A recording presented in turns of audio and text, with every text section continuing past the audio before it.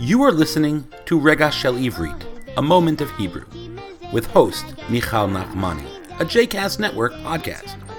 For more information about other JCast Network podcasts and blogs, please visit jcastnetwork.org. Shalom, my name is Michal Nachmani, and I have taught Hebrew in New York City for over 25 years. I was born in Jerusalem, and when I moved to New York, I worked for the Israel Mission to the United Nations.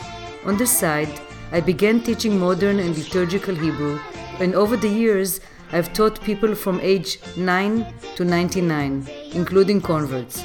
I've also taught Hebrew in Mumbai, India. This segment, which I'm about to present, is called Rega Shel Ivrit, or A Moment of Hebrew. In this show, I discuss the meaning and the origin of Hebrew words.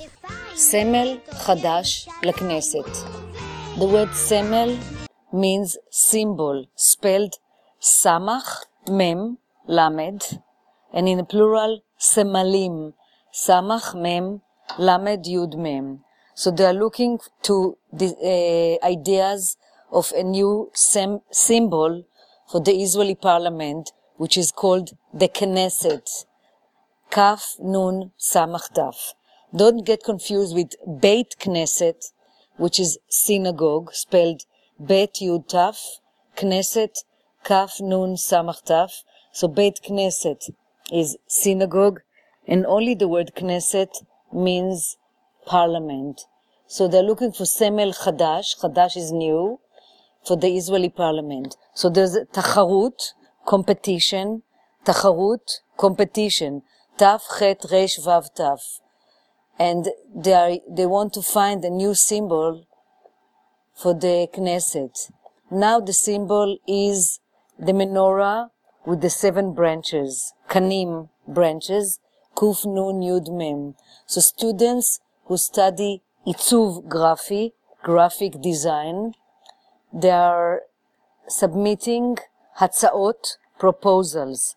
Hey, tzadik, ayin, vav, taf. So one is Hatza'a, Hey Tzadik Ayin Hey, plural Hatzaot, symbols, suggestions for symbols for the Israeli symbol for the Knesset. So students who study again graphic design submitted some Hatzaot.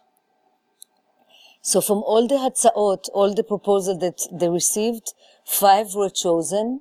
Chamesh, Chet Mem Shin, Chamesh is 5, and from these 5, they'll choose the best one. They'll choose the Hatza'a Hachi Tova.